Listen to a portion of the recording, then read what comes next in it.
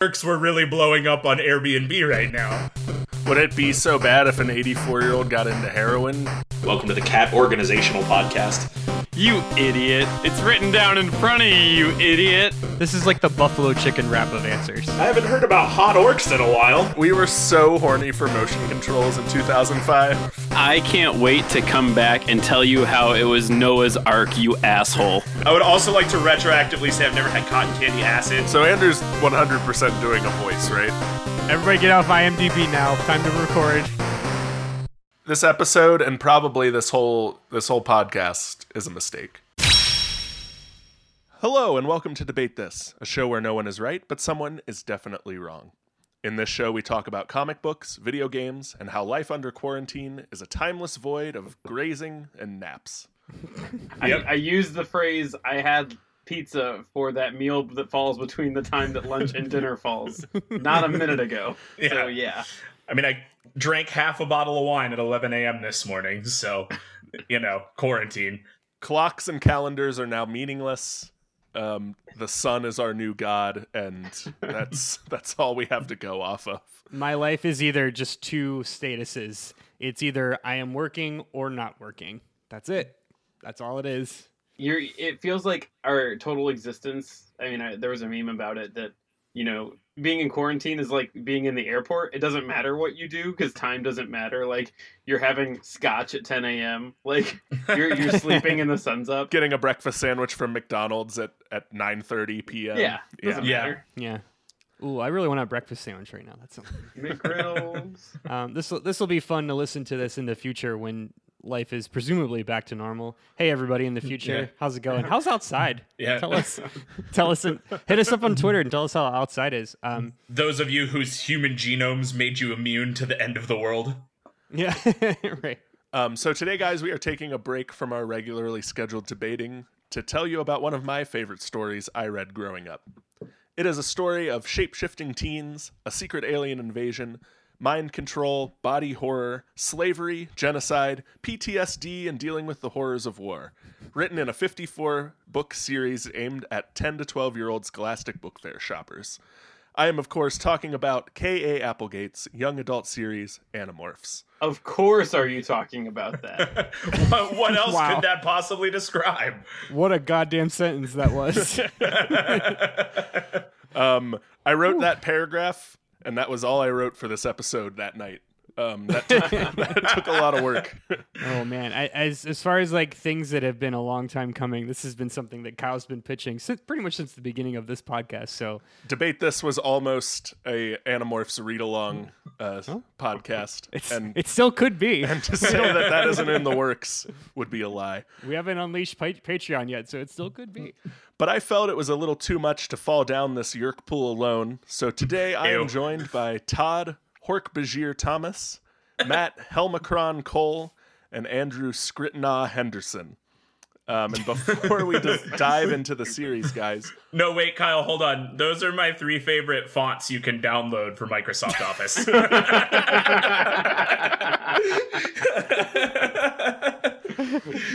Really good. Yeah. So, guys, what do you know of Animorphs before we dive into this? What's your experience with the series? Anyone? Well, since all children love reading books, so I just want to get that out there as a foundation, because I'm sure as kids we all read books. You're an asshole, Todd. You suck. I read a couple of the books. I don't think you've said yet how many books there are. I know I have not. I did read say it's the a brunt. It's a 54 book series. I would say I read maybe 10% of the books, but I did watch the series quite a bit. Okay. Matt, what is your experience with the Oh, Animorphs man. book series? So, like Todd said, every little kid loves reading, right? Yeah, especially Matt. I hate libraries, Cole. It's not a thing. I He don't hates it so hate much. libraries. fuck. One of these days, we're going to stop cutting off the early parts of the recording where Matt just rants about how much he hates libraries before we go live. This fucking is the place, dumbest They bit. have the audacity to give out free shit all the time. Who That's is this so joke stupid. even for? God damn it. No, okay, so I bought a lot of Animorphs books for the covers, but I didn't read them because I was a dumb kid and didn't like reading, and I read slow. So I just didn't read. I listened to books on tape. And like we covered the last time we tried to record this podcast, which is why everybody's dumping on me for this already. The Animorphs books weren't out on audio on demand in 1999, so But they didn't are in listen to them. 2020. Someone is They super currently are. recording all the Animorphs books for audiobook, so you can go find those when you're done listening to this podcast. All 54 goddamn books on All on audio. 54 main series books, as well as the 4 Megamorphs Jesus. books and the 4 anthology books that go along with the series. Yes. Oh fuck. So I'll go now. I was a huge fan of this series. Probably not as much as Kyle, clearly. I didn't make it to the end. I didn't make it through 54 books. You don't know what happened to the Yerks? I got about halfway through, and we talk about this phenomenon a lot. And some of you have seen this happen in real time. What Matt just did there in his audio was a bit of a Hork-Bajir, actually. We talk about this phenomenon a lot, which is similar to what happened during the Rock Band Guitar Hero discussion. Certain memories getting dislodged from your long-term subconscious. Oh, man. And hearing the term Yerk and some of these other things that I've read, like, holy shit, I haven't thought about Yerks in a long time. But there was a particular time in my life, similar along the line when I was really afraid of quicksand. I was really afraid of Yerks. Oh, yeah. And both of those things coalesced very nicely. I'll say I got through. I remember probably about halfway through the series, maybe 2/3. I remember stopping or falling out of love with it when they did all of the spin-offs, just with all the incoherent alien names. Well, good news. We Sounds cover, like we're gonna get to. we cover all the spin-offs in today's episode for you. Yeah, I'm pretty sure I got to the Hork-Bajir Chronicles. I will admit to I had to stumble over the finish line for this series. The last 10 books, I suddenly stopped being able to find new issues of Animorphs at that Okay. time. So one day I was in a bookstore and found the last 10, and this was maybe 2 years after they had come out, and I you just stopped had to reading them. blow through it. So I finished the series, but only just because there were 54 of the books, and they became difficult to find. It was like what everyone did with the last 2 seasons of Lost. They did it because they but more out had of to. obligation. Yeah. Yeah. Or the last season of The Office. Yes. There Just were at going least through the motions. okay. There were at least a few peaks amongst all the valleys. We're not going to get into Todd's defense of the last season of The Office right now, There's not because time. we have a lot of Animorphs to cover. Let's do it. So, guys, while this all sounds intimidating with all the weird alien names and pronunciations and planets, the Animorph series really tries to help you out by dropping you in from the point of view of 5 90s human teens who, when walking home from the mall one night, Hey, Kyle, how much attitude do they have? Do They they have have- a little attitude or a lot of well, it attitude? depends on who you're asking about. Would you call them Marco spunky- definitely has the spunky most teens? attitude. They are all spunky Got it. teens. So 5 human teens who, when walking home from the mall one night, take a shortcut through an abandoned construction site. They stumble upon a crashed spaceship and rush in to see if anyone is hurt. In the wreckage, they find Andalite Prince Elfangor Sinriel Shamtul, who telepathically communicates to them that outta he here. doesn't have much time and that the Earth is a battleground for a decades-long intergalactic war. Wait, so, okay, pause. So the Earth is currently a battleground, or the Earth has been chosen as a battleground for an impending war? It's half and half. It's That's not. we are in the not an midst either- it's an we are in either the or thing. midst of a Yeerk invasion. The Yeerk Andalite war that has been going on for decades did not all occur on Earth, but And my question, Kyle, after this conversation, is that when Elfangor gives the Green Lantern ring to the teens and tells them that they've been chosen? that's the wrong intellectual property, Todd. Oh, okay.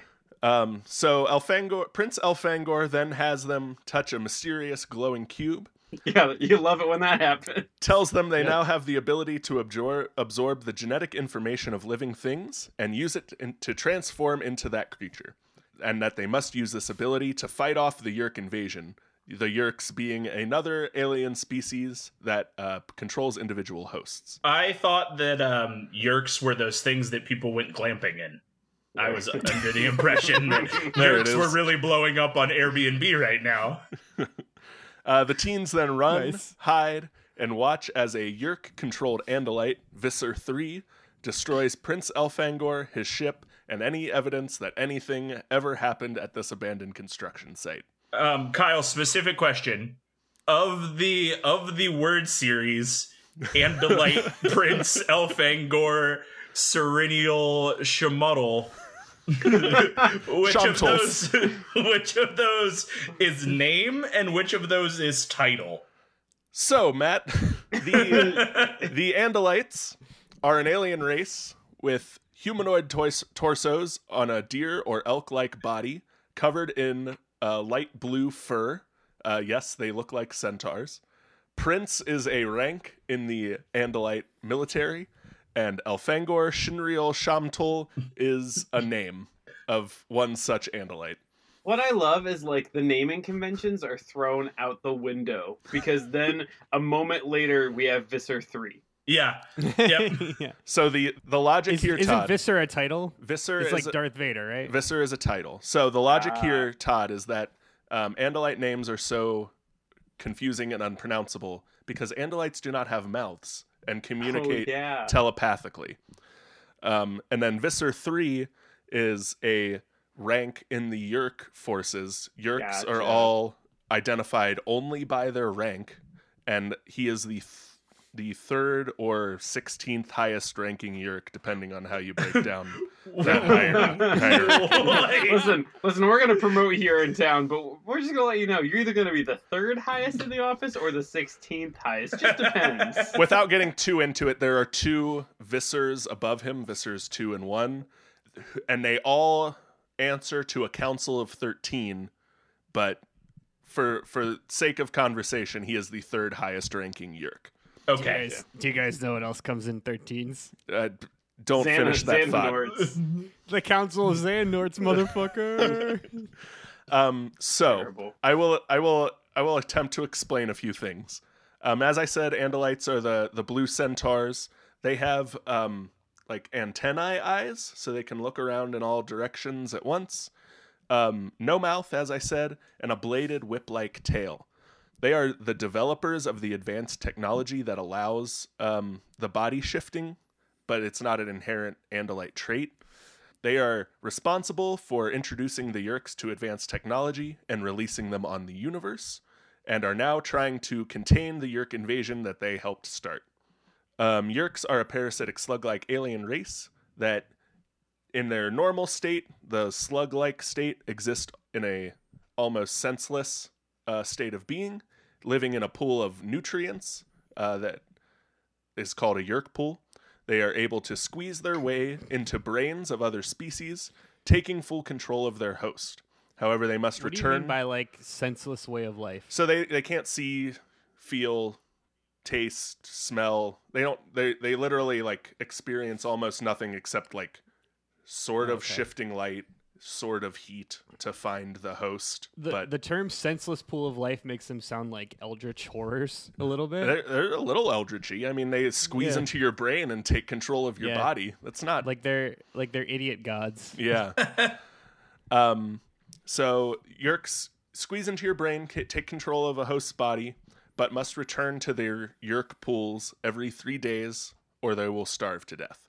The Yeerk invasion is now looking for a planet full of hosts with a large enough population to arm their forces, and they believe they have found that with the human race on Earth.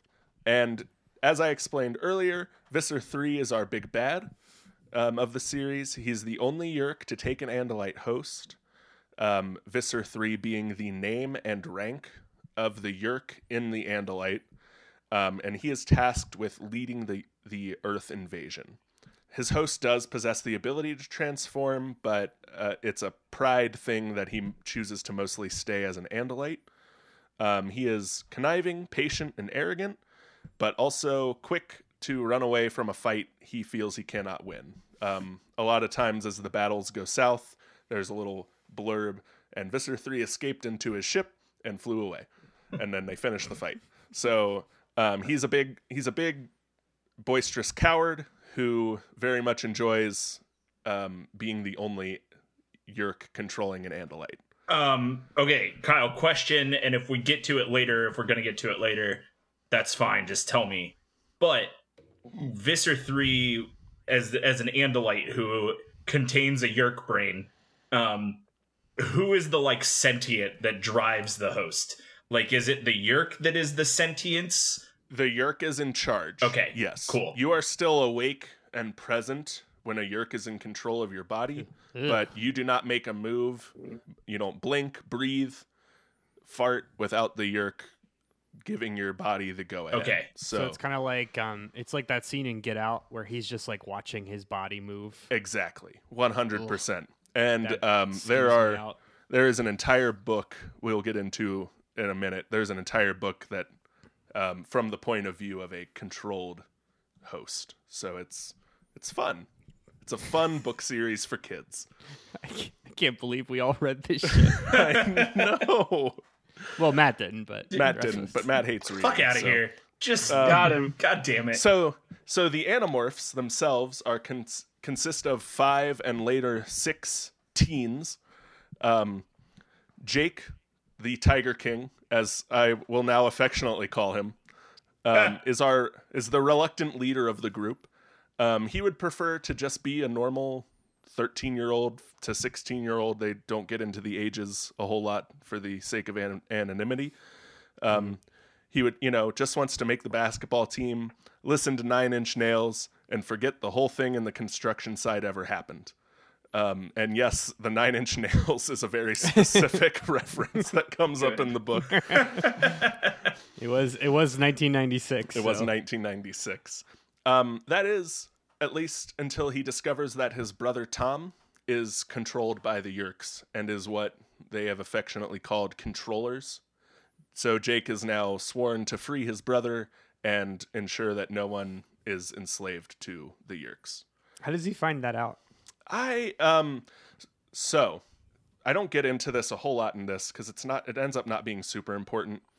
To an early method of the Yeerks to infiltrate human society is to start this weird self-help cult called the Sharing. Herbalife.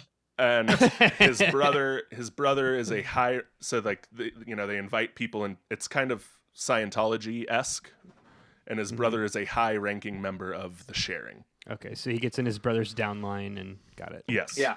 Second question. So the Yeerks have to have to go back to the drowning pool after 3 days. Yes. Thanks, Todd.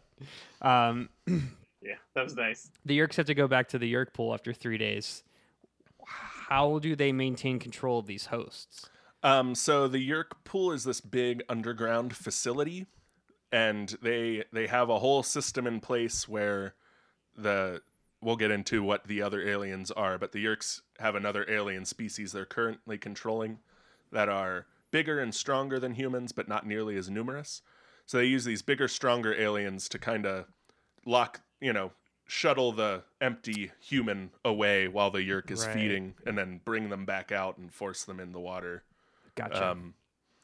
But that's what it is. That the Yeerk leaves, they lock you up, they carry you back out, the Yeerk enters, and you go back home.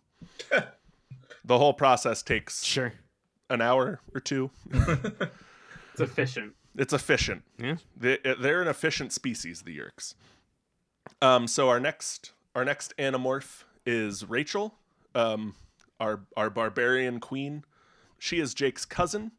She is 100% a knockoff of Sarah Michelle Gellar's Buffy the Vampire Slayer, except Rachel actually enjoys the fights she gets into and just loves fighting. She really found her calling with defending Earth from an alien invasion. because every battle she gets into, she is just having the time of her life. It's weird. Yeah, it's pretty weird, but but that's what it is. So she's very loyal, quick to rush in, easily the strongest one in a fight. She always picks a very strong animal to morph into, as opposed to like stealthy or quiet.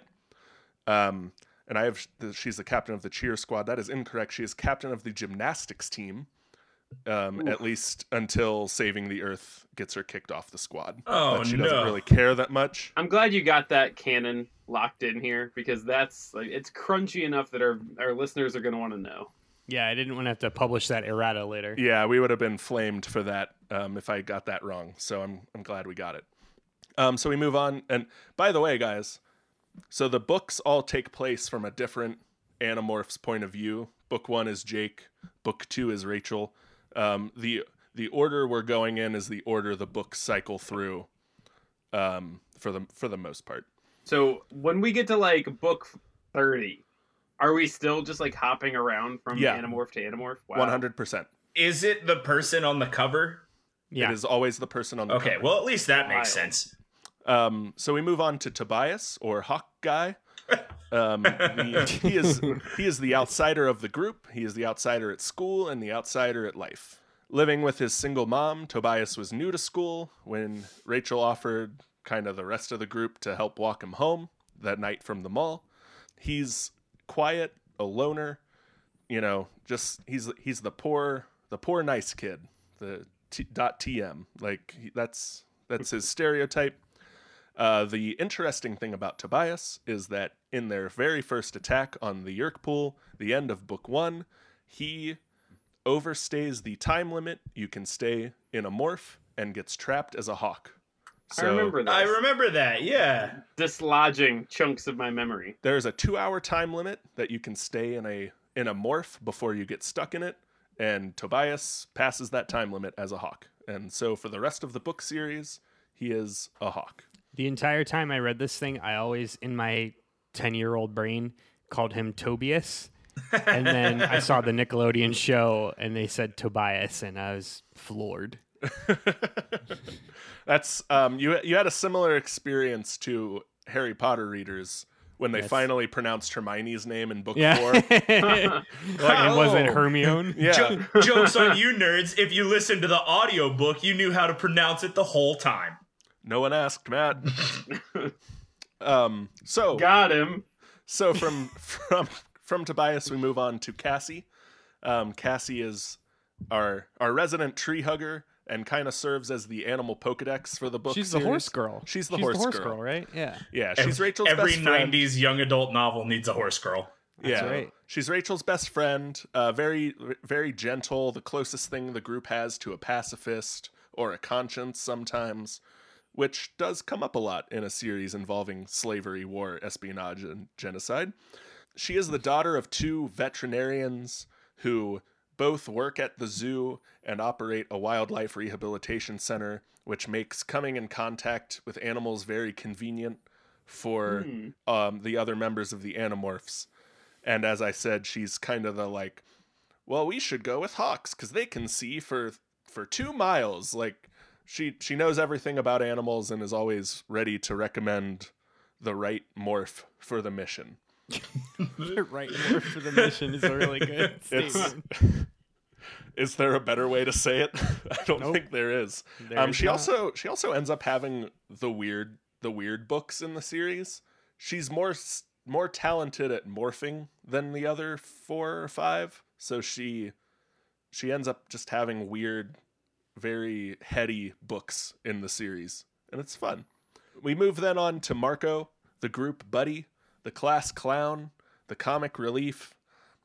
He is the best friend to Jake, and kind of the guy that always jumps in at the end of a conversation and reminds them, or we could all horribly die and Earth will lose and all our family and friends will be enslaved by the Yeerks. So he's somehow both the comic relief and the downer of the group.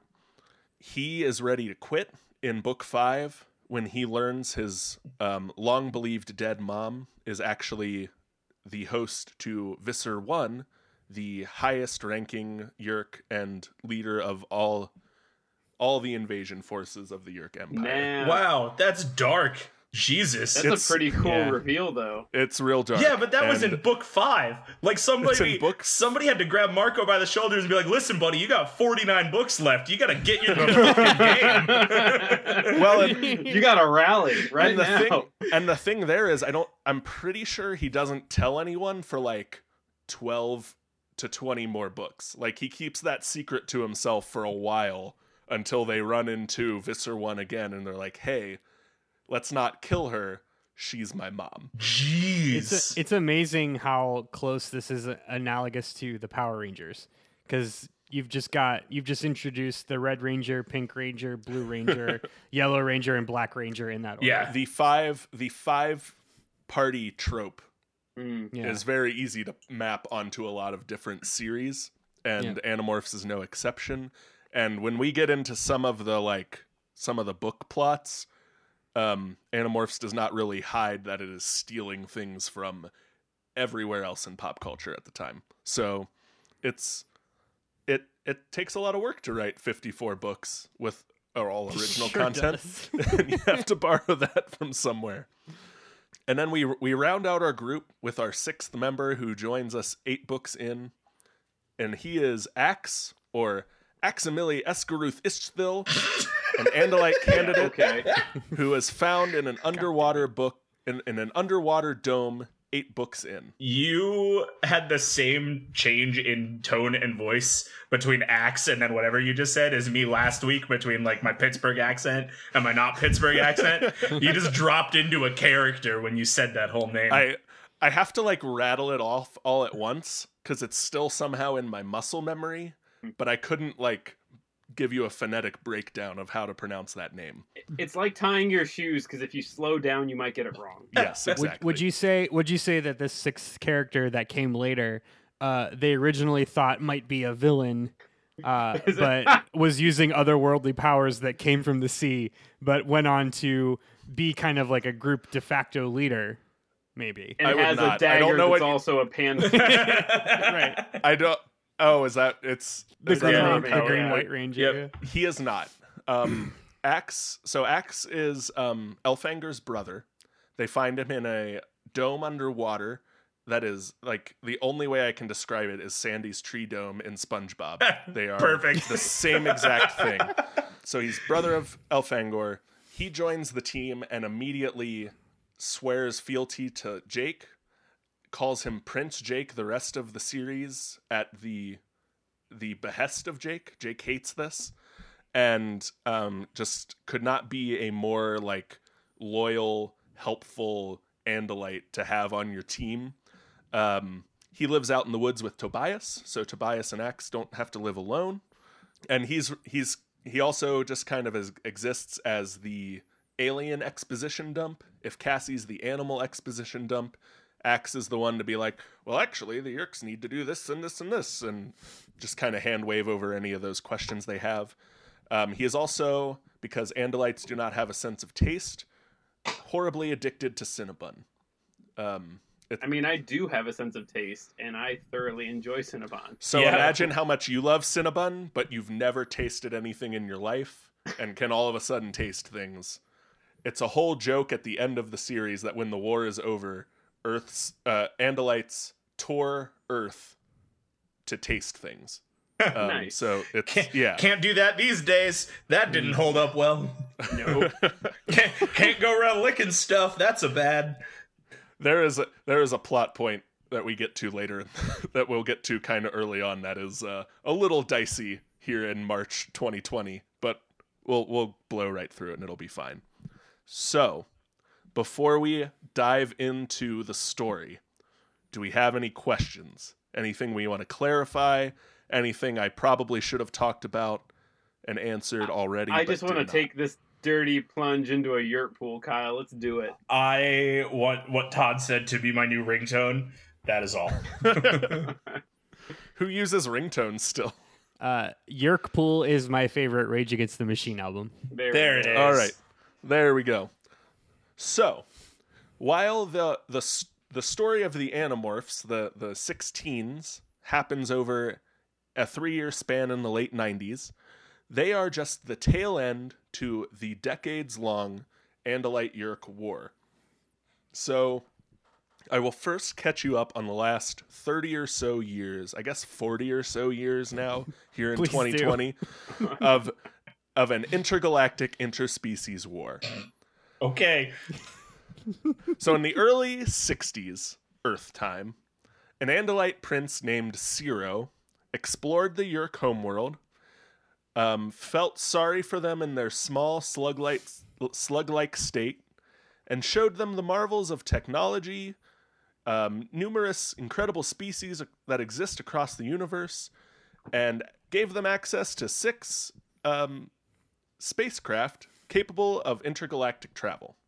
They violated the Prime Directive. They violated the Prime Directive real hard. Wait, question. The Yeerks are like senseless slugs in a pool, right? And this Andalite goes to this planet and finds senseless slugs in a pool and is like, how about some spaceships? You guys want spaceships? Sounds Yes. like it. Okay. He Yes. slapped the top of the planet and said, So- I can fit so many spaceships in here. So, there does exist a species on the Yeerk home planet called Geds that do seem to only exist to be hosts to the Yeerks. They are described as clumsy 3-legged monkeys. They're not ideal. They can't really see. They have to like shamble around. So when this fit centaur-looking alien comes to their planet and shows them all these other species they can inhabit, the Yeerks get pretty thirsty. So the Yeerks use these 6 ships, very quickly kick the Andalites off their planet, develop weapons of their own, and spacecraft of their own, and take off looking for one of these alien species to enslave. Fortunately for the Andalites, the species near the Yeerk homeworld aren't much better than those Geds that exist on their home planet. So, like, for the start of it, they killed some Andalites and explored their little solar system, but didn't get very much further than that. However, time progresses, and in what is 1968 on Earth, Ciro, now not a high-ranking Andalite official and just a research scientist. Wow, I can't talk. Takes his family to investigate another new planet they've discovered, which ends up being the homeworld of the Hork-Bajir.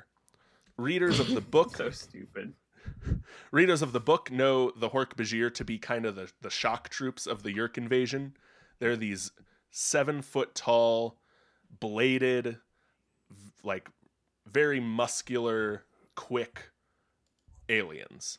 They let me drop a picture in the group chat for you once I find my Hork-Bajir page. Oh, they look like the Serpent Men in Dark Souls. Yeah, they're very serpentine. I need Very- a third reference that is not what you said or what Andrew said to understand.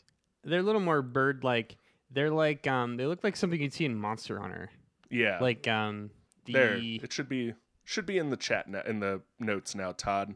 For those of you playing at home, just look up Hork-Bajir Chronicles. Yeah, they're big reptilian bladed Oh, monsters. ooh, like yeah, could only be described as a monster. they got some killer abs. They got killer abs. So the thing about the Hork-Bajir is, even though they look like horrible killing machines, they're actually a very peaceful tree harvesting species. Those blades they're covered in are for harvesting bark that they eat, and not in any way for self-defense or for killing prey. So they live on this homeworld that is just covered in these massive, super sequoia-sized trees, and their whole society exists around cultivating and caring for these trees. They're also very dumb. They're very, very, like imagine talking to a toddler, and that's about how smart a Hork-Bajir is. Sure. They're the grunt race. They're the grunt race. And there's a whole lot of other story in this book that isn't pertinent to the rest of this episode, but it is one of those books that I read until it literally fell apart. Ciro the Andalite, his daughter Aldrea, makes the best of her situation on this strange planet and befriends the Hork-Bajir. She learns that the Andalites suspect the Yeerks are coming to the Hork-Bajir planet to seek them out as their next hosts, as they are dangerous, plentiful, and simple-minded enough that a takeover should be pretty quick and easy. And they're eldritch horrors of monsters. And they're monsters that would make killing other species easier. Aldrea goes to her father and the Andalite High Command to tell them, like, hey, maybe we should arm these Hork-Bajir and warn them of this coming invasion so that they can defend themselves. However, after Ciro fucked up the Yeerks, the Andalites have outlawed sharing any of their technology with any other species. So helping the Hork-Bajir in that way would be a big no-no. That seems like a reasonable response for how well it went the last time. Yeah. Not ununderstandable, but kind of backed themselves into a corner. Yeah, kind of like a knee-jerk, like, oh, it went wrong once. Yeah. This does make Elfangor giving the Animorphs their powers kind of an illegal defiant act of a dying Andalite general, to put some more context on that earlier story beat, but I digress. Question. Yes. So just to be clear, the fact that his name is Prince Elfangor does not imply that he's actually royalty. Prince is not a royal term in the Andalite command chain. It's another name for it's what they call their generals, basically. That's needlessly confusing. Yeah, isn't it? Yeah. So these are all generals. When I throw out Prince, swap in general, and you'll have the right headspace. Sure. So, the daughter of Ciro wants to arm the Hork-Bajir. Andalites made that illegal, so they're done with her. The Andalite prince in charge of colonizing the Hork-Bajir world, his name is Prince Alaron, and that he does come back later. Then reveals that he would rather see a species wiped out entirely than added to the Yeerk forces, and reveals his plan to release a genocidal virus specifically designed to target Hork-Bajir called the Quantum Virus, and unleash it on this planet so that the Hork-Bajir do not fall to the Yeerks. The rest of the Andalite High Command all kind of support this. They also don't want to see the Yeerks get stronger, thus kind of dooming the Hork-Bajir to extinction. And I'm sorry, the Andalites are the good guys in this? Maybe. Yeah. Okay. That's one thing I really like. What I really picked up on in the book is like everyone is kind of shades of gray except our 6 heroes here. So Spunky teens. Except our spunky teens. So Aldrea enacts some kind of plan to try to stop the release of the virus and fight the Yeerks off on her own. However, that doesn't work. The virus does get released, dooming the Hork-Bajir to extinction. The Andalite forces leave, and any surviving Hork-Bajir fall to the Yeerks and become the Yeerks win and end up controlling the remaining Hork-Bajir. The only thing that happened here is like enough of them got wiped out that it wasn't the perfect solution the Yeerks were looking for. There were only thousands or so Hork-Bajir left when they need an entire population worth. So, from that happy beat, we jump ahead to the late 70s on Earth. So like 10 years, give take, right? Give take 10 years. Cool. 10-year time jump. A young Elfangor is sent with his partner to rescue 2 humans that had been captured by a scavenger race, the Skritna. So if you think Elfangor is kind of at the beat cop point in his career, they get sent out to do that kind of work in the galaxy. The Skritna are a scavenger alien race, as I said.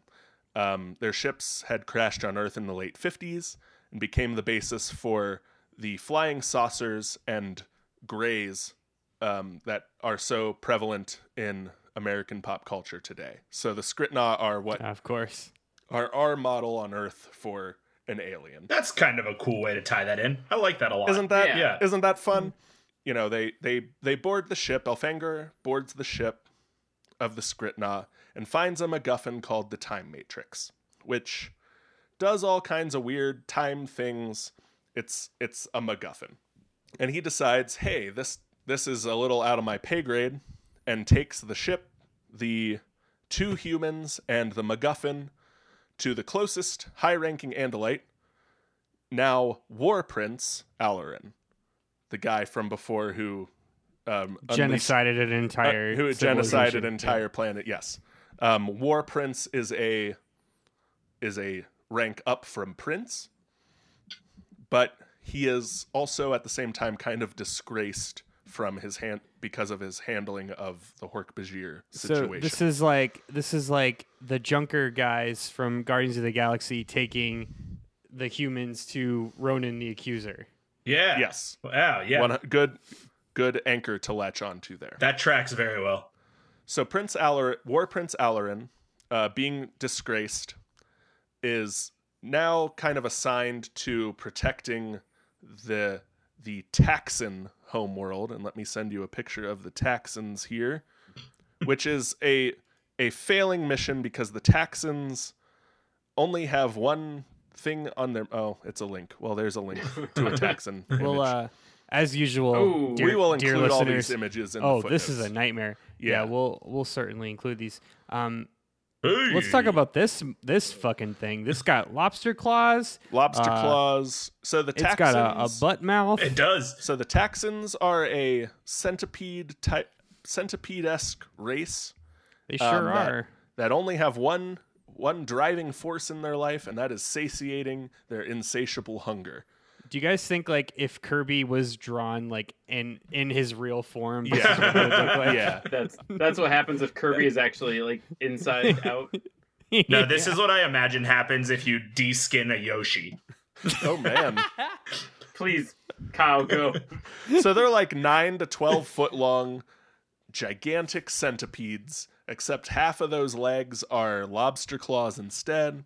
As Andrew said, they have like a butt mouth that's just full of teeth with a nasty tongue slipping out. It is the other alien species the Yeerks have taken over, because when they showed up on the planet and found that the Taxons only wanted to eat, they were like, hey, join up with us, we'll give you more food. And the Taxons were like, good enough for us, take us over. Predator handshake. They moved on. Yeah. Yeah. So Alarin is kind of tasked with stopping this invasion that the Taxons want to happen anyway. So he's given like the go out to the middle of nowhere, don't cause any trouble job for the Andalites. Things go south on the Taxon homeworld, and one of those 2 humans that had been captured, he tries to save himself by turning himself over to the Yeerks, telling them about Earth, this planet with billions of able-bodied hosts for them to take over, and kind of hopes that they will be reasonable and spare him and go off to Earth. They take control of that guy and learn all the secrets about Earth, and the new Yeerk plan is head to Earth. They're like, cool, this is great. 7 billion humans.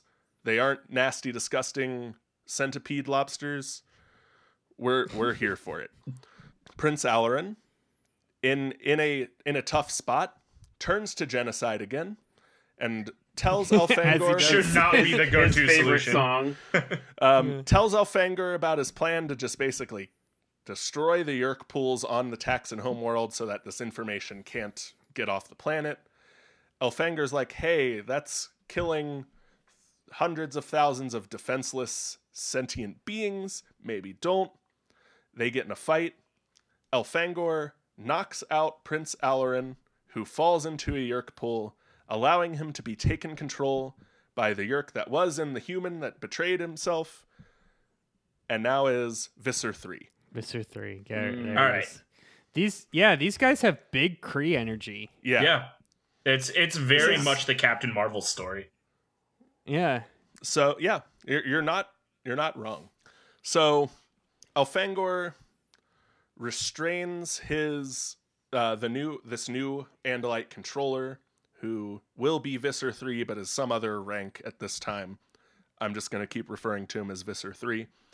So restrains him, restrains the human that betrayed them, and begins his trip to the Andalites to kind of tell him everything that just happened. Sorry, quick question. Go ahead. Yep. Do we find out, because they're on like the Taxon planet right now, right?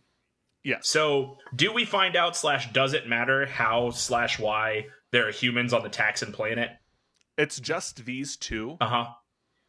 And it's because they them were there, they were in the same ship as the MacGuffin, Yeah. and Elfangor just didn't take them home first. Okay, got it. Cool. So he's like, MacGuffin's way more important than getting you two home. We're all going here. Sure. And then And they were like, cool with it, I guess. no, that's why this guy turned himself into the Yeerks, and he's like, I want to go home. This guy's not taking me home. You guys might. I'll take my chances with you. And it ends up bad for everybody. Got it. Okay, cool. Thank you. There is another. The other human with them is a woman named Lauren. She hasn't done much yet, but she will. Is that Marco's mom? What? Is that Marco's Is that mom? Marco's mom? No comment. I'll plead it. It super Yep, is. 100%. I plead the fifth. Yep. So, as Elfangor is taking his captives and refugees back to the Andalites to tell them what's going on, his ship gets caught in the gravitational field of a black hole, and they can't escape. So they are. Oh no! They are, yeah. So they are being pulled into this black hole when Visser 3 points out, like, hey, you've got this MacGuffin on board. It's called the Time Matrix. I bet it would do something that'll get us out of this awful situation we're in. Press the red button. So Elfangor, Visser 3, and Lauren all go to use the Time Matrix at the same time. A whole bunch of crazy sci-fi bullshit happens that ultimately isn't important, but ultimately results with Elfangor hiding on Earth with Lauren. He has now willingly kind of locked himself into a human form, and Visser 3 escaping and going back to the Yeerks to tell them about Earth and ranking up to Visser 3. Is Elfangor Marco's dad? Shut up. Quit asking questions. Wait. I've read ahead in the notes a little bit. He's Just give not. it a second. You're wrong, but you're close. It's his uncle that comes around sometimes when Dad's out of town. Oh man! Wait, so this is like Into the Spider-Verse? Just well, you're all getting like 2 paragraphs ahead of me. Just wait. We'll get there, I promise. So Elfangor goes to live on Earth as Alan Fangor. That's the part I read ahead to. Oh man. That's so stupid. Oh, Which is very stupid, and it is only included in this podcast because of how stupid it is. Thank you for that. Yeah, I appreciate knowing that. And he marries Lauren and tries to live the best possible human life as he can, just kind of hoping the Yeerks never make their way to Earth. I imagine this is like an Octodad situation. I like these potatoes for my human mouth. Human music. So he finds work as a like computer scientist in the early 80s, so like being weird isn't a deal breaker in that job. Fair enough. And it's like canon in this in the Animorph story that he like uses his advanced Andalite knowledge to advance human computer technology way beyond where it would be if he didn't get a job at early Apple or whatever, not Apple they call it. But so like that's a whole thing, and things are going pretty well when he is met by the Ellimist, a benevolent, omniscient, omnipotent being who I will also refer to as Space God, who tells him that like the time stuff they did to escape the black hole allowed Visser 3 to escape and advance to the Yeerks, and they are on their way to Earth, and he is the only one who can stop them but he can't really do that as a human. So the Illimist offers to undo the last 3 years, restores Elfangor to his Andalite form, and returns him to the Andalite fleet, erasing any memory of him on Earth. Elfangor kind of reluctantly agrees before the Ellimist reveals that Lauren is pregnant with a baby who would become Tobias of the Animorphs. And Tobias, as Tobias, yeah. So Elfangor returns to the Andalites, fails to stop the Yeerks from reaching Earth, and stop me if you've heard this one, crash lands in a construction site, breaks the sacred laws of his people to give 5 Earth teenagers the ability to absorb and morph into other species, and then dies at the hands of Visser III. Okay. Now, obviously, none of that happened. So you said the books, of what I remember and from what you said, they tell the story from the perspective of the spunky teens. Yes. Obviously, none of that happened from the perspective of the spunky teens. Yes. When did we get that context? Like in the stories as they happened, like It feels very retconned, is what I think is what you're implying. Yeah. So these books came out interspersed in the main series as the first one, the story of Elfangor, came out first, was the Andalite Chronicles, which I believe is the one Andrew was talking about when he bailed on the series as a whole. Yeah. And then the second one came out a little. Did it come out after? Yeah, I think it came out after, and is called the Hork-Bajir Chronicles, both of which are like framed in the story. The Andalite Chronicles is framed as Elfangor like telling his life story to the computer as he before the Animorphs come up to meet him for the very first time, and the Hork-Bajir Chronicles happens as 2 freed Hork-Bajir later tell Tobias kind of stories of their ancestors. So it all is framed in the book, but it happens outside the main series. I think if I remember, this is roughly like halfway through the series. About halfway through the series is when they started adding kind of all this exposition dump and backstory. Well, it's cool that it was more of like a filler mid-series and like a spin-off than it was, okay, the series is over, we need to squeeze some more money out of this IP. Let's write some more shit. Yeah, it definitely, like, you can finish the 54 books without this information, but it helps flesh out some of the things that happen in the 54 books after this. Right on. Yeah. I do like that it implies that there was some level of intent. Like, knowing that information, like, well, I guess, okay, did Elfangor remember his time on Earth? Yes. So Okay. he remembered his time on Earth. He's heartbroken Yeah. over all this. And the Illimist even tells him Lauren is pregnant. Mhm. And Elfangor's like, no, then I don't want to abandon my son. I need to go back. And the Illimist is like, no, like, I've seen how this plays out. You need to leave. He will become one of the resistance. That's what I was going to say. So it's to, like it makes it seem a little less chaotic. Like it Yes. wasn't just 5 teams that happened to be there. Like he knew what he was doing. Yeah, he knew he had to go to that abandoned construction site that day, kind of thing. So because the alternative to that is that he's laying on the ground of this construction site, like, man, fingers crossed for SEAL Team 6. SEAL Team 6 gotta be spunky teens, damn it. yeah. So those all happen in the auxiliary books. It's the background. It's like the build up to the last 3 years of this war that all take place in the 54 main series books. The regular series of books all kind of take a monster of the week approach. You know, you can jump in and read one book in the middle of the series without reading the rest, and you might not know everything that's going on, but you'll get the gist that they're fighting an invading force, and the story is all usually pretty self-contained in that one book. The thing that I liked about this series, and I think it does very well, is that not every one of the 54 books ends with, yay, we won a victory for Team Animal. Oh, well, that's cool.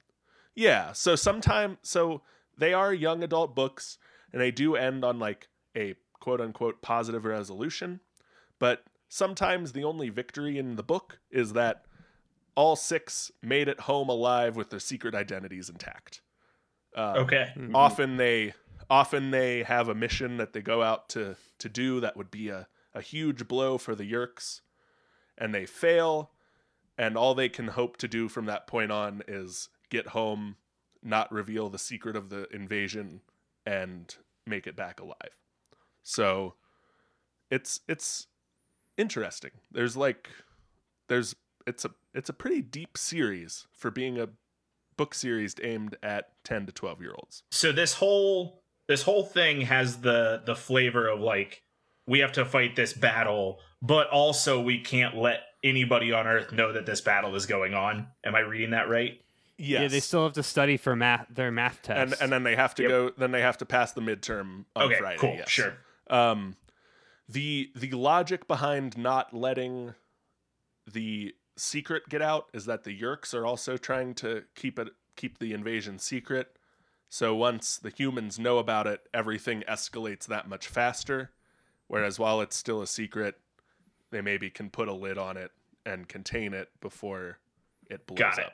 Well, it's like, isn't it? It's like the Kree and Skrull proxy war, because it's like anybody could be a Skrull, Yes. anybody could be a Yeerk. Yeah. Yes, exactly.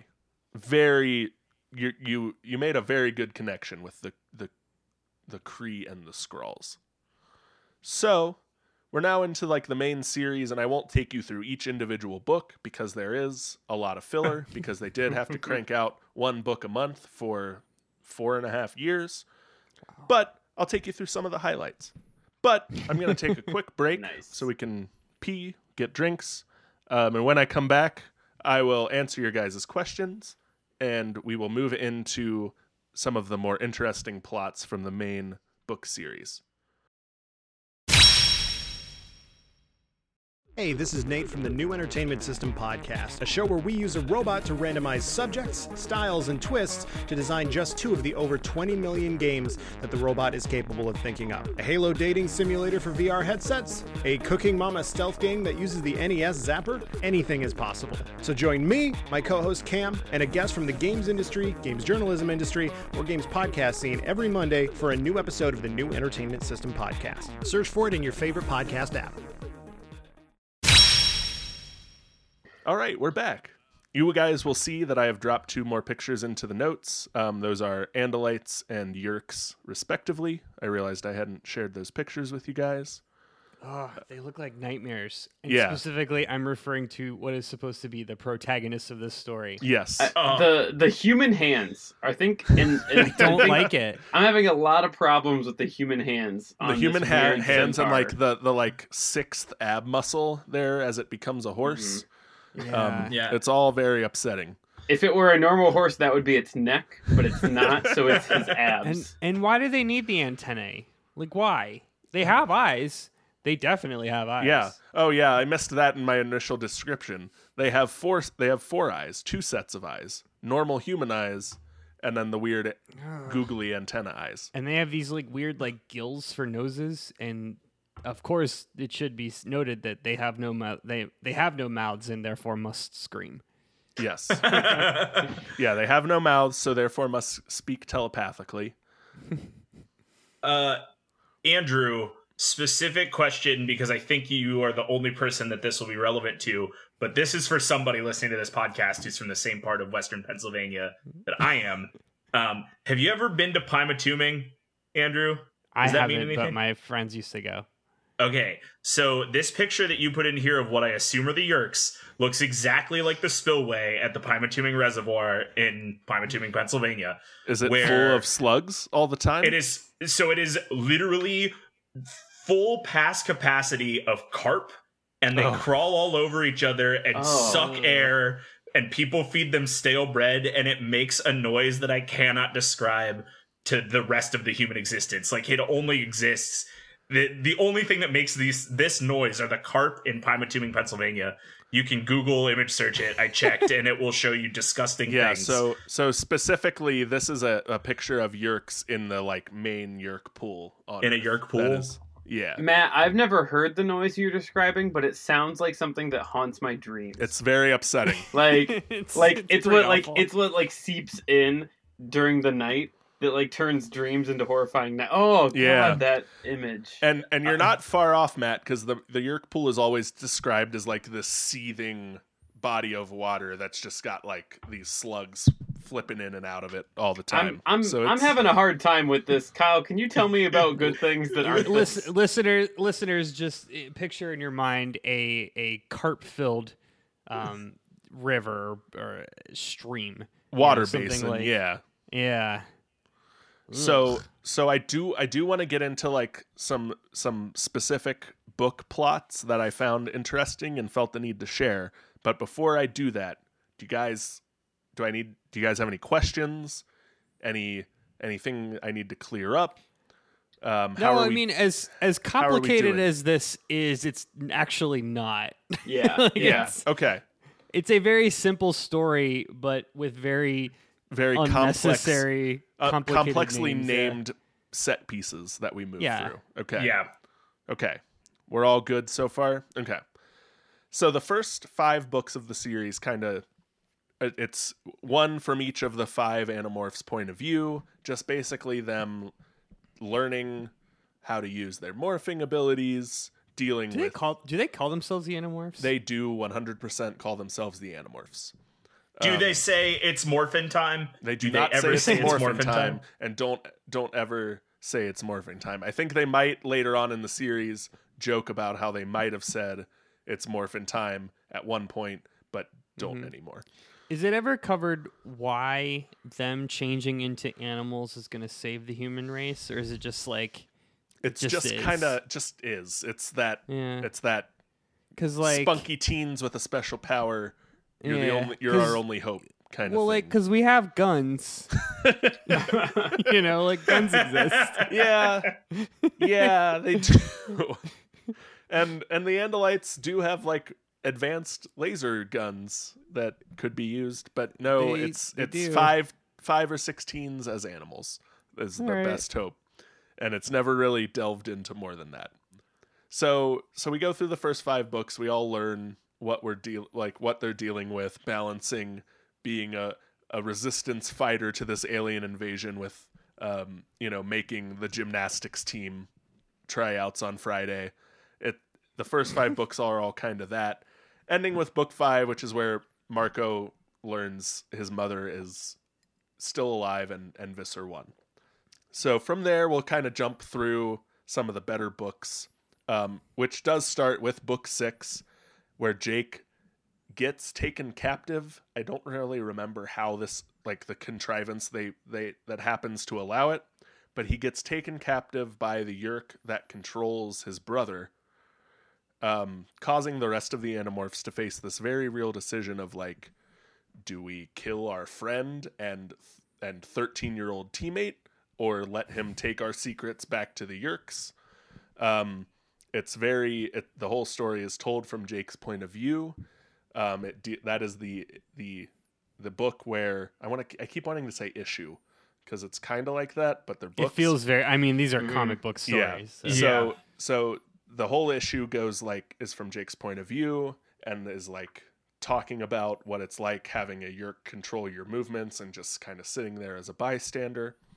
Ultimately, the Animorphs are able to keep Jake and the Yerk controlling him from getting back to the Yerk pool, so the Yerk dies in Jake's brain. Ugh. As this Ew. Yerk is starving to death in Jake's brain, Jake has this vision of a tentacle, a giant tentacle with a big red eye on the end of it, who we will later learn is the Kryak, a malevolent, omnipotent, omniscient being bent on eliminating life from the universe, locked in a war with the Ellimist, and best to think of as the Space Devil. So we actually do have elder gods. We have Like, space, that's an old one. We have Space God and Space Devil, yes. Wow.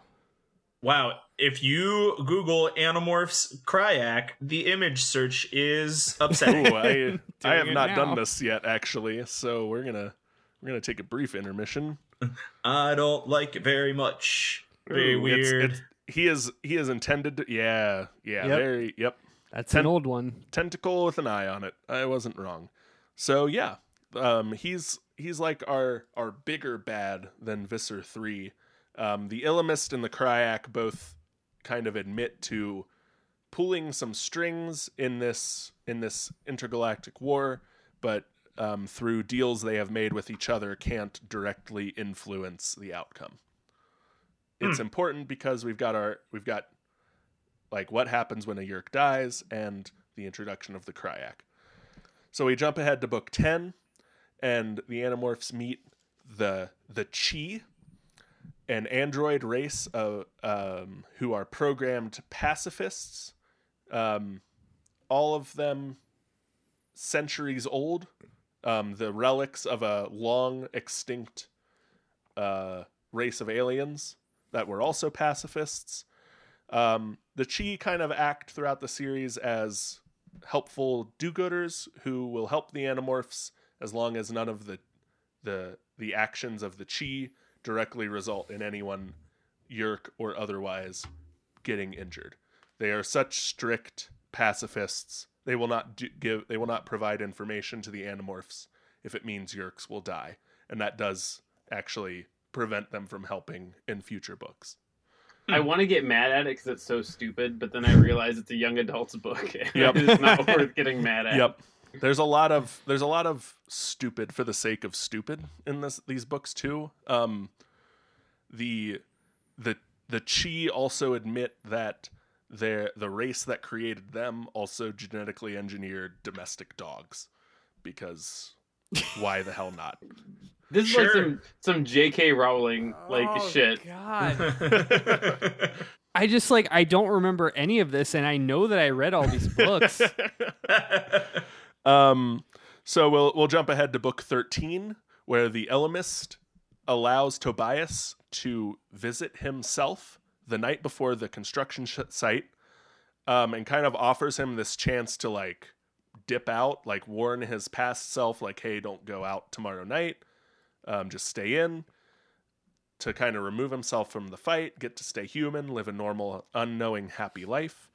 But Tobias decides not to do that, stays as a hawk, and absorbs his human form from himself before going back to his own timeline, now re-granted the ability to morph by the Illimist.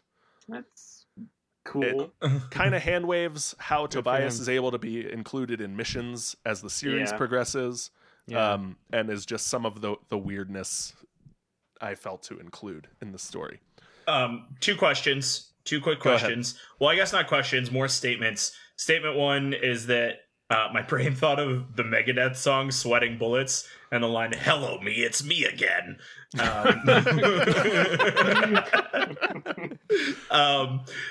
And also the line from that song that's "Hello, me, it's me from the future." But my other thing is like, so did Tobias go back in time and absorb his human form, thus allowing him to morph from a hawk to a human? So, like, can he only stay a human for 2 hours and then he goes back to being a hawk? You got it. Woo! I got it. So Tobias is still trapped as a hawk and lives out in the woods with Axe as a hawk, but can now transform so he can go on missions and like can turn into his human self, so he can like sometimes be a normal dude, but actually just prefers being a hawk most of the time. He's the dude disguised as a dude who's playing another dude. 100%. I do very much remember reading about Tobias, learning about the intricacies of air travel, because this book spent a lot of time talking about currents and thermals and how planes fly and how ships are able to move through the wind. Yeah, so like half to a third to half of every book is like encyclopedia entries about how animal birds facts fly. It was animal facts. And 100%. So like this is how I knew that the peregrine falcon was the fastest animal on Earth. Like it was just that. It was like, we're gonna teach you something, goddammit, even if it's like just surrounded in nonsense about aliens. And those animal facts are how I kept my parents buying me these books for 4 years. So same. I'm not Absolutely complaining, same. But yeah, it is like a good third of the book is animal facts. It was the young adult version of the Zoo Books subscription. Yes, Yeah. 100%. It was like these were secretly penned by Jack Hanna. Yep. I've met that man. He's not writing real books. No, he's probably not writing about a proxy war. No, he knocks back Bud Lattes. He does not. He does not read books. So we jump ahead to book 17, which I only included because Todd brought this up as his one memory of the Animorphs. There is the Animorphs plot to dump a bunch of instant oatmeal into the Yeerk pool because it is a young adult novel, and there is a secret ingredient in oatmeal, but only instant oatmeal and only maple and ginger flavor that destroys the Yeerk brain and like makes them unable to function. And that's a whole book devoted to that weird plot, and then it's I forgotten specifically forever. remember that episode that I watched where they were throwing water balloons of oatmeal, and I remember being a child and being like, "How did you fill the balloons up with chunky oatmeal?" That's the unbelievable part in this moment. Man, that show, I do remember that show, and I remember it being very not good. There was in fact a Nickelodeon Animorphs show that aired on the Ozone set of programming that was aimed at Shit. young teens, and it was in fact very, very bad. I think I vaguely recall, I think it went alongside like Drake and Josh or something. it was too early for Drake and Josh. I Was it honestly, earlier than that? it was. I honestly Yeah. don't remember what else was like I was kind of thinking, programmed alongside Teen it. Nick, Yeah. maybe. So this was like after Snick had kind of run its course, and they Yeah. were looking for something that would be aimed at the group that watched Keenan and Kel and Alex Mack, but were struggling to find it. So I looked, and it ran from September 15th of 98 to October 8th of 99. Yeah, it didn't do very So well. like that's wow, a lot. That's just a longer than year. I thought it would. Actually, I thought it had like 6 Yeah. episodes and went away. So Well, and famously starring Sean Ashmore, who went on to be Iceman in the X-Men movies. famously Yeah. starring Famously. Yeah, well, that's the only thing I remember when those movies came out. I'm like, that's fucking Jake from Animorphs. Yep, I 100% had that same train of thought as well. All right, so we'll go from book 17 to book 18, where through a strange failure of the like morphing process, the group ends up first teleported into the middle of the deep space where they cannot breathe, All right. and then they are Okay. saved and end up in contact by a telepathic frog race who are like the Yeerks are working on the side of humans, but like aren't as committed to taking over. And again, felt the need to share that because of how weird that plot line is. I don't like that. I don't like that at all. They're like going, they like set it up like they're going into a normal mission where they all transform into mosquitoes and are like trying to take a blood sample from somebody for some reason. When halfway through that mission, they all get teleported out into the middle of space and are on this new wild mission instead. And it's very bizarre and strange, and again, couldn't live my life without you also knowing that happened. Shortly after book 18, I'm not sure the exact timeline because it's not a main series book, but one of the Megamorphs books. They find themselves in the days leading up to the asteroid that killed the dinosaurs. Okay. And there is nothing, All right. Yikes. and like Why not? so these Megamorph books are like twice the size of a normal Animorph book. They jump perspective throughout the whole book, so each chapter is told from a different Animorph's perspective instead of like the whole book being from one. And they're all these kind of self-contained stories, so that if you don't read them because you don't know they're part of the main series, you're not missing out on much. So they all go back in time to the end of the dinosaurs. They get to play around as dinosaurs for a little bit. Then the asteroid hits and they come back to our normal time. And that happened. Okay. Yep, exactly. So we'll move right on to book 19, because this is peak weird Animorphs time, where Cassie gets herself trapped in a caterpillar form. So she like overstays the time limit, gets trapped as a caterpillar to experience what a hostless Yeerk experiences, She is a horse girl. She is a horse girl. This all happens because she gets stranded out in the woods with a Yeerk controlled human, and like has this long conversation with them, and gets into this whole like, don't judge us for taking over bodies when you don't know what it's like to live life without senses. So she goes into a caterpillar. Got him. That's actually kind of like oddly deep out of nowhere on right? this. That's what I'm saying. Yeah.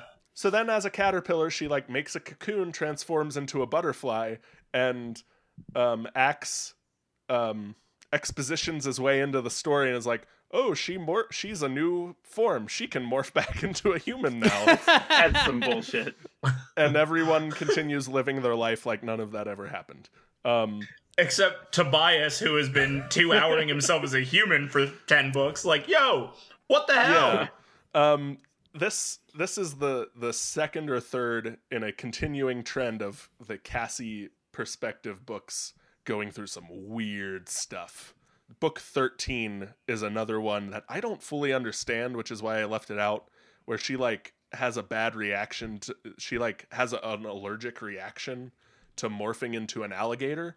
Of course. And I remember that. Oh man, I remember that very specifically, and I don't know why. Some got dislodged. and like throws up an entire alligator. And then that's the conflict for the book. Again, don't super remember it because it's super weird, but like Cassie-led books have a tendency to be super weird, and we'll get to more of them. They're like Toby directed Office episodes. Yes. They're just a little bit weirder than you really want.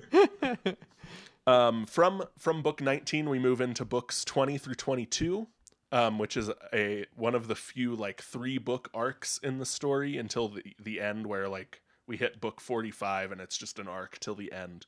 But in books 20 through 22, we meet David, a real shithead. I think he's like supposed to be 2 or 3 years younger than the main group, but he is a new kid in town. He takes a shortcut home through the abandoned construction site and finds the morphing cube, like the cube that gave them their powers. Where it's just been hanging out for the last 22 books? It's just been chilling, unbeknownst to anyone, for the last 20 books. So in book 20, David tries to sell the cube on eBay, where Visser 3 buys it, meets up with him at his house, and a whole Animorphs fight happens at this kid's house. The Animorphs decide they need to recruit him rather than let him fall to the Yeerks. So they now take on this shithead on their team. At the same time, there is what is essentially a G7 convention happening in their hometown. So the world leaders of several countries are in the area. The Yeerks are targeting that. So they have to like simultaneously take on this new kid and stop the Yeerks. And unsurprisingly, Hey, I have an idea. Call the police. Unsurprisingly to everyone who has ever read books ever, David fucks that up by not wanting to take orders to Jake and just ruins the whole mission. Then in book 22, David has gone completely rogue. He is like, I am not working for you. I'm not working for the Yeerks. I'm just going to morph into whatever I want and live my life. And the Animorphs are like, no, you're not. So they go through this whole convoluted plot to get him trapped for longer than 2 hours as a rat and leave him on a deserted island. That's kind of fucked up. Nice. Though. It's super fucked up. Like nobody really deserves that. And that book is from the point of view of Rachel, and it ends with her flying away from the island, hearing David's telepathic screams as they all leave. Oh, I hate that. Oh I yeah, hate because that they a lot. can That because made me they feel. can because they can telepathy with each other. David is the Balkan skull of this series. There we go. I don't know what that is, but yes. The Power two Rangers. idiot. Yeah, the two idiot bullies in Power Rangers. Oh, okay. I've never watched Power Rangers, so Their names were Balkan Skull. Kyle, it's understandable. It's only been on TV for 25 years. There are almost as many Power Rangers episodes as there are Animorphs books. Power Ranger series, like seasons. I said what I said. Yes. So yeah, that whole arc ends with them leaving David on an island with a bunch of other rats, and it's super dark and Yeah, twisted, that's- and a thing I read when I was 12 years old. We'll jump to episode 24 or book 24, issue 24, however we're chronologizing these. And I'm only including this because they make some repeat appearances, and I made it Matt's nickname for the episode. Book 24 is from Cassie's point of view, and an ant-sized race of aliens called the Helmacrons come after the morphing cube because they think it's a power source, and weird shrinking shenanigans ensue. And they do a whole like Honey I Shrunk the Kids book, and it's so popular they do 2 more Honey I Shrunk the Kids books later. Of course. Of course they do. It doesn't super advance the plot. It's just funny because the Helmacrons are tiny and super annoying, but also popular enough to warrant 2 more appearances. Book 25 has the Animorphs going to the Arctic to stop a Yerk plot to turn all swimming pools into Yerk pools. Just to remind you that this is a series aimed at young adults, and we get silly plots like that from time to time. Man, I just like, what would my life have been if I read not these books and read And something other else things? instead. Like, yeah, like, I don't know, like cared more about school No, but school's terrible, Andrew. instead of reading these. Book 28 I am only including because it's a very 90s thing, where they stop a Yerk plot to make humans more passive by introducing drugs into hamburgers. That involves a very graphic depiction of Axe morphed as a cow going through a meat processing facility. The first half of this sentence is like a Fox News byline. Yes, it's 100% a thing It. Alex Jones has shouted into a microphone. It's also the plot of Good Burger. It is also the plot It's of also Good the plot of Burger. Good Burger. Yeah, you're not wrong. They're putting fluoride in your water. Turn the frogs gay. That's a real thing said by a real man who makes real money yelling into a microphone. Oh, not Well, anymore. That Not motherfucker's much in jail. longer. Oh, I think he's still making money. Isn't he like in jail or something? He's still on trial. He's Yeah. Okay. he's making less money than he did, but that's not what we're talking That's about. my other podcast, but not here. Book 29 is another Cassie Does Weird Things book Here where it comes.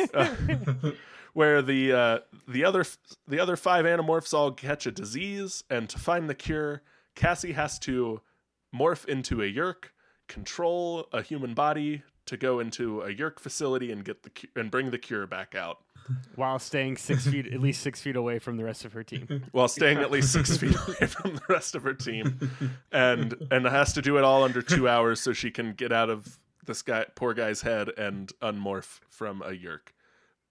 And now she's the dude disguised as a dude who's playing another dude. Exactly.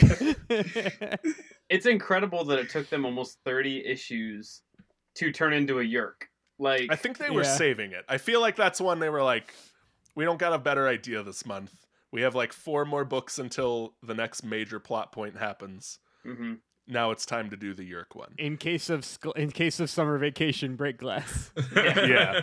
And Yeah. it also feeds into the ongoing trend of Cassie having stranger books than everyone else.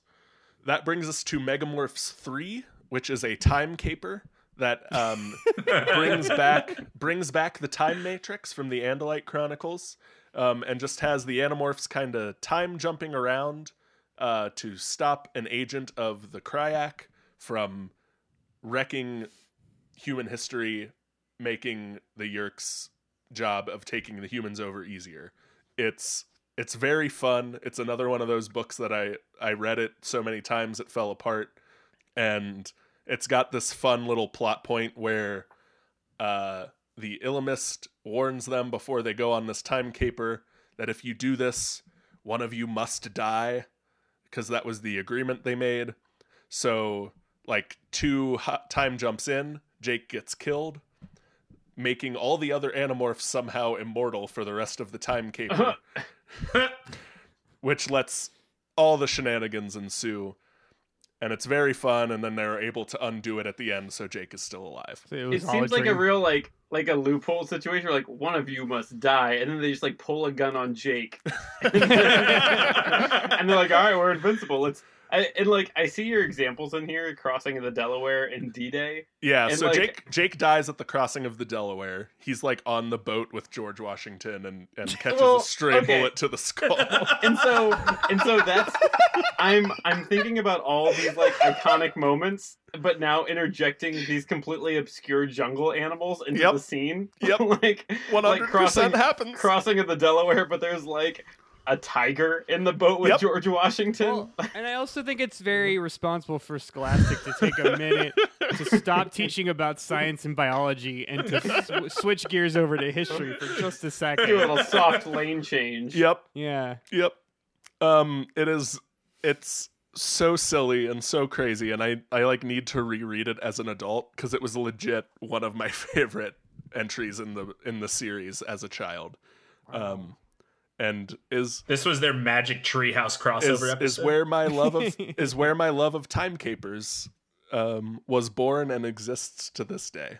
So Well, I mean, who doesn't love a good time heist? oh, they're so great. That takes us to episode book 32, which again I'm only including because it's so silly. Somehow they have an early mission that involves them all as starfish.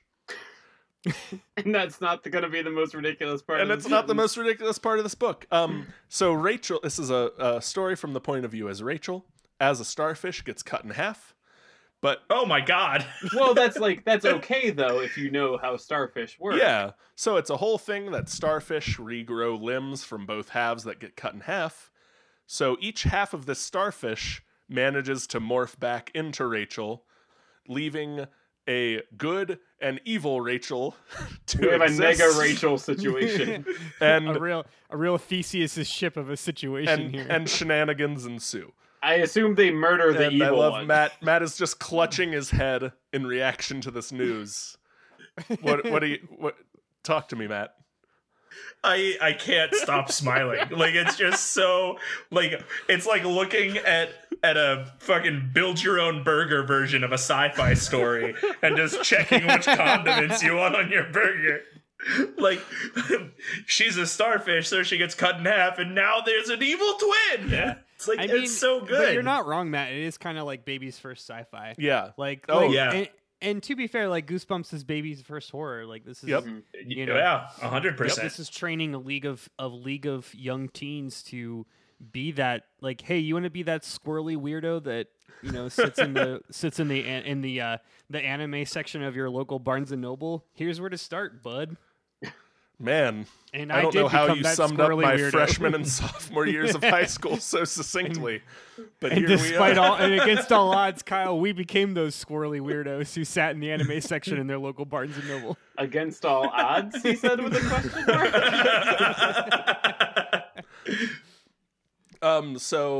So the 30s of the books are a lot of filler as we rush. The flirty 30s. the 30s and 40s are a lot of filler. But I will take the time to point out 42 brings us the second return of the Helmicrons. In this adventure, they escape the battle very early on by going into Marco's nose, leading to the rest of the book being a weird, incredible journey book where they go into where they shrink and go into Marco and Osmosis Jones their way through the rest of the story. It's the Magic School Bus episode. It's That's the what Magic it is. School Bus Yeah. episode. Yep. 42, another weird filler episode, has Cassie somehow fall out of a plane as an insect, so the fall doesn't hurt her, but she lands in the Australian outback and helps this Aboriginal family out, and that's the whole book. Great. That's the Wild Thornberries episode. So from there, we actually start moving into the end of the series, and the stories have arc after this. We get into book 50, where the Animorphs increase their numbers by recruiting physically disabled children. the logic there being children would be more receptive to the news of a secret alien invasion than adults would, and disabled children, being not physically 100% physically fit, wouldn't be ideal hosts for Yeerks to control, so they're obviously safe to tell about the Yeerk invasion. This feels bad. Yeah, Todd and I have the same face on right now. And at first I was like, this is going to have like a glimmer of hope and positivity and empowerment. And maybe the story did have those tones, but man, the concept. So there is definitely what you're picking up on of the like, this feels very icky, intertwined with the like, also giving these people the ability to morph will free them from like their disablement, handicap, whatever you want to call it. But only briefly. But only briefly. Yeah. And then they all like in the final battle they all stay on Earth to defend Earth and die.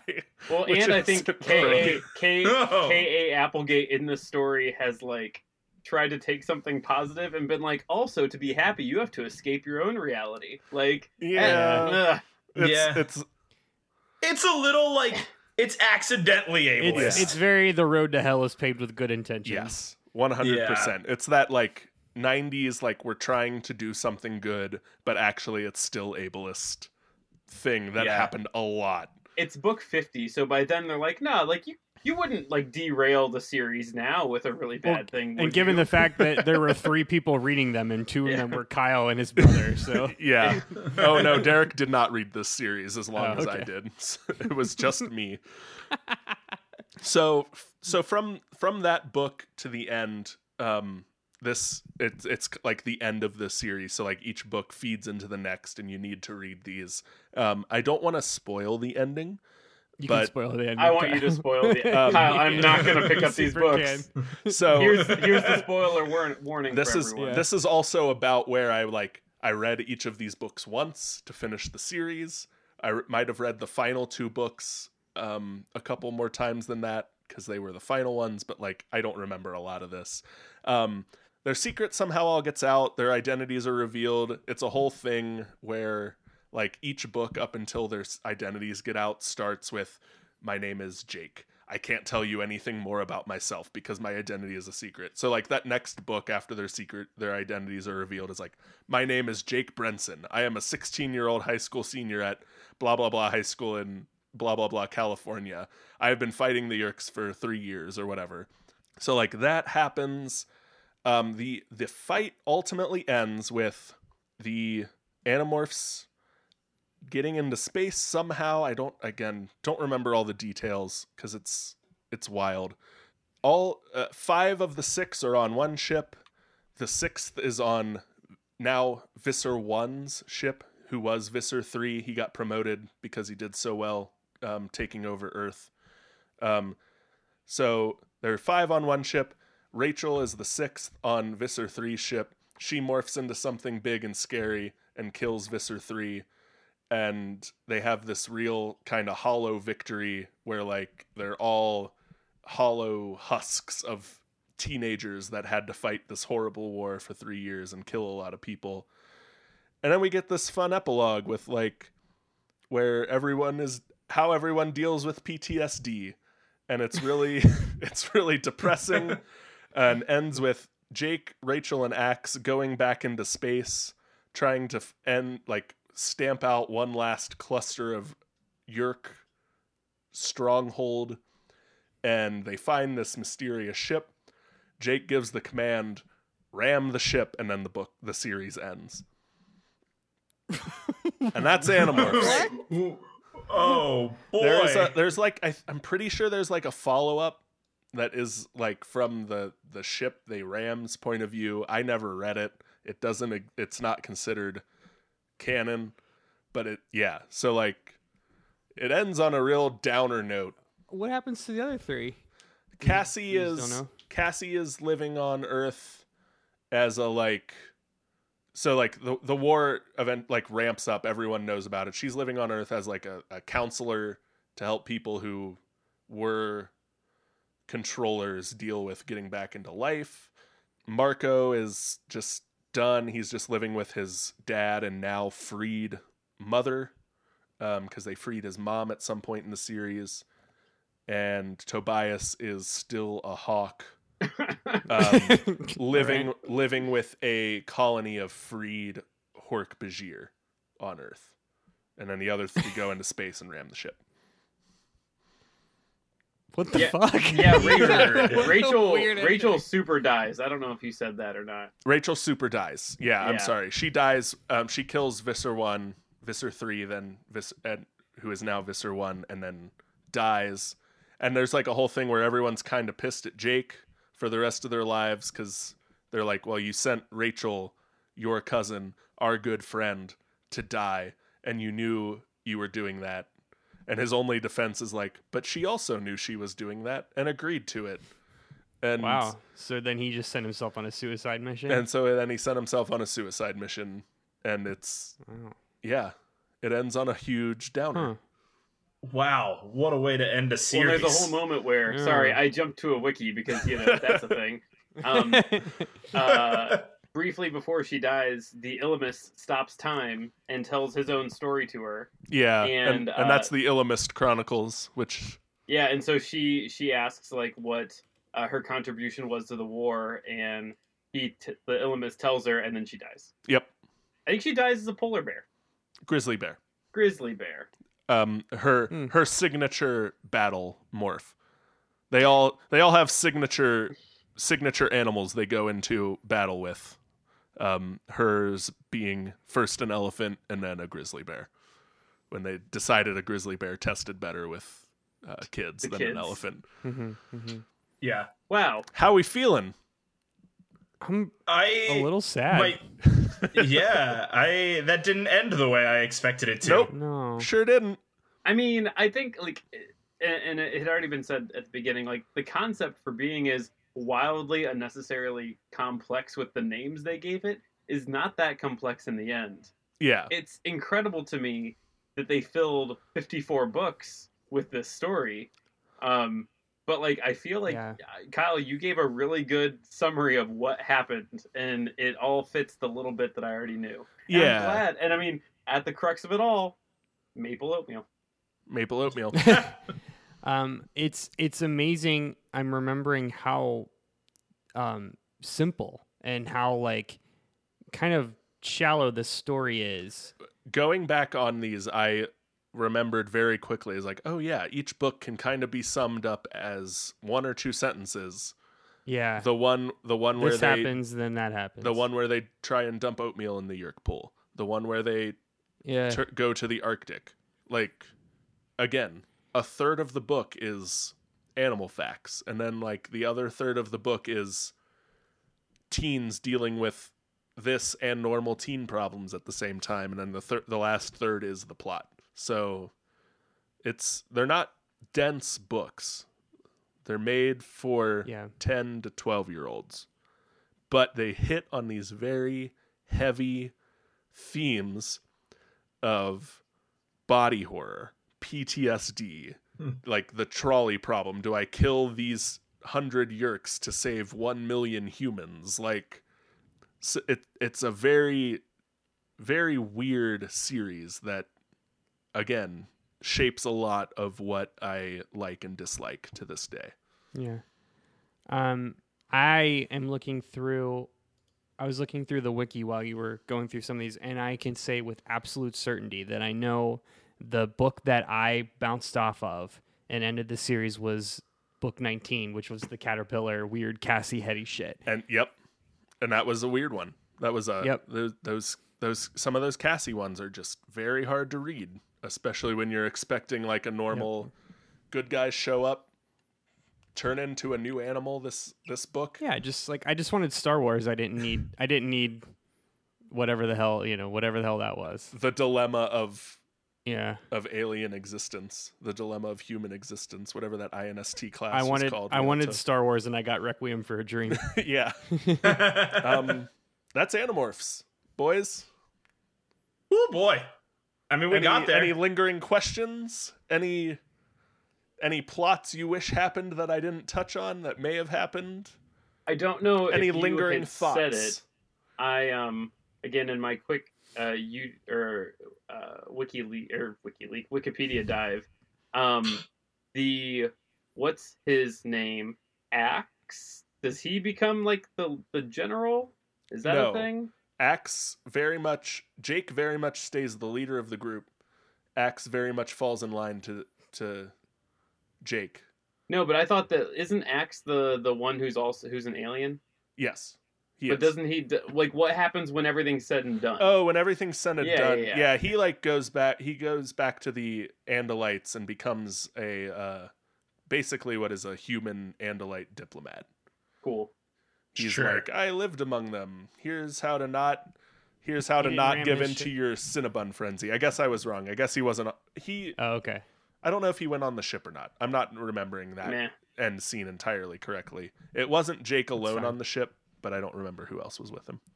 Maybe David the Rat, who they just Yeah. just sacrificed. David the Rat comes back and like teams up with the Cryak in a later book, and they like shut him down again and trap him on an island as a rat a second time. We know that What? song. We'll play it again. Yep. What happens to like what the fuck's up with like Tobias's parents or David's parents? David's parents, they kind of touch on. They're just like, I guess his parents will never know what happened to him. Oh my god! Just fill out that missing persons report. And David's parents There's are never also any- shitbags. So. Tobias, every fifth book is like the same person, except Tobias and Axe switch. So they're every 10th book. So they each get like less books than everyone else. which is fine because we don't need to know that much about thermals and currents. Yeah.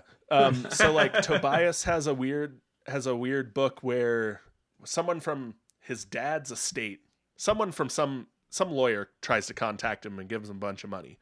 But the only way to accept it is this convoluted way of saying basically you have to stay a human forever. You can't. He would have to stop living as a hawk and an animorph to get this money.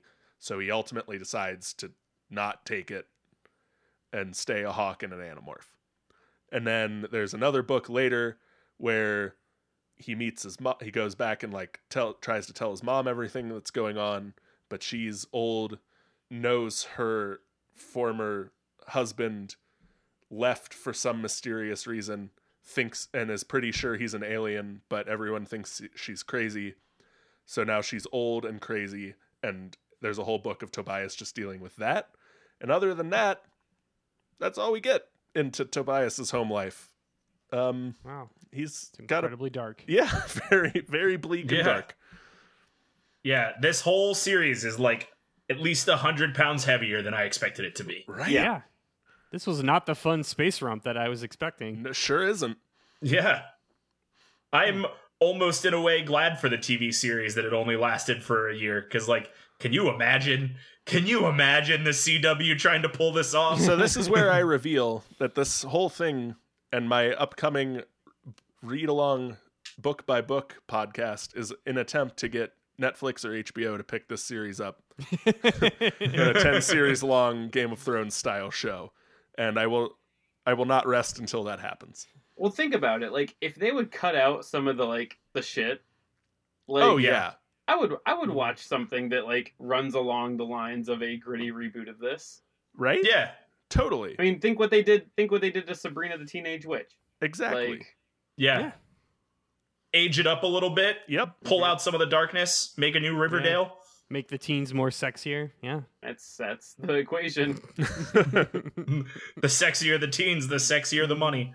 Are you listening the CW or Netflix or HBO? Not you, Freeform. Never you. Not you, Freeform. Not you, CISO. So until next time, you can follow us on Twitter, Facebook, and Instagram at DebateThisCast, and visit our website at debatethiscast.com. I'm Kyle, your host. I'm Todd Elfangor, hardly knower, Thomas. I'm Matt, Helmacrons and Animorphs, Marco's Inside Story, Cole. I'm Andrew. I'm just I'm unexpectedly sad. Anderson. Saying thanks for debating with us, and if you think we're wrong, or just want to beat up the dorks who like Animorphs, you can come fight us behind the swing sets, nerds.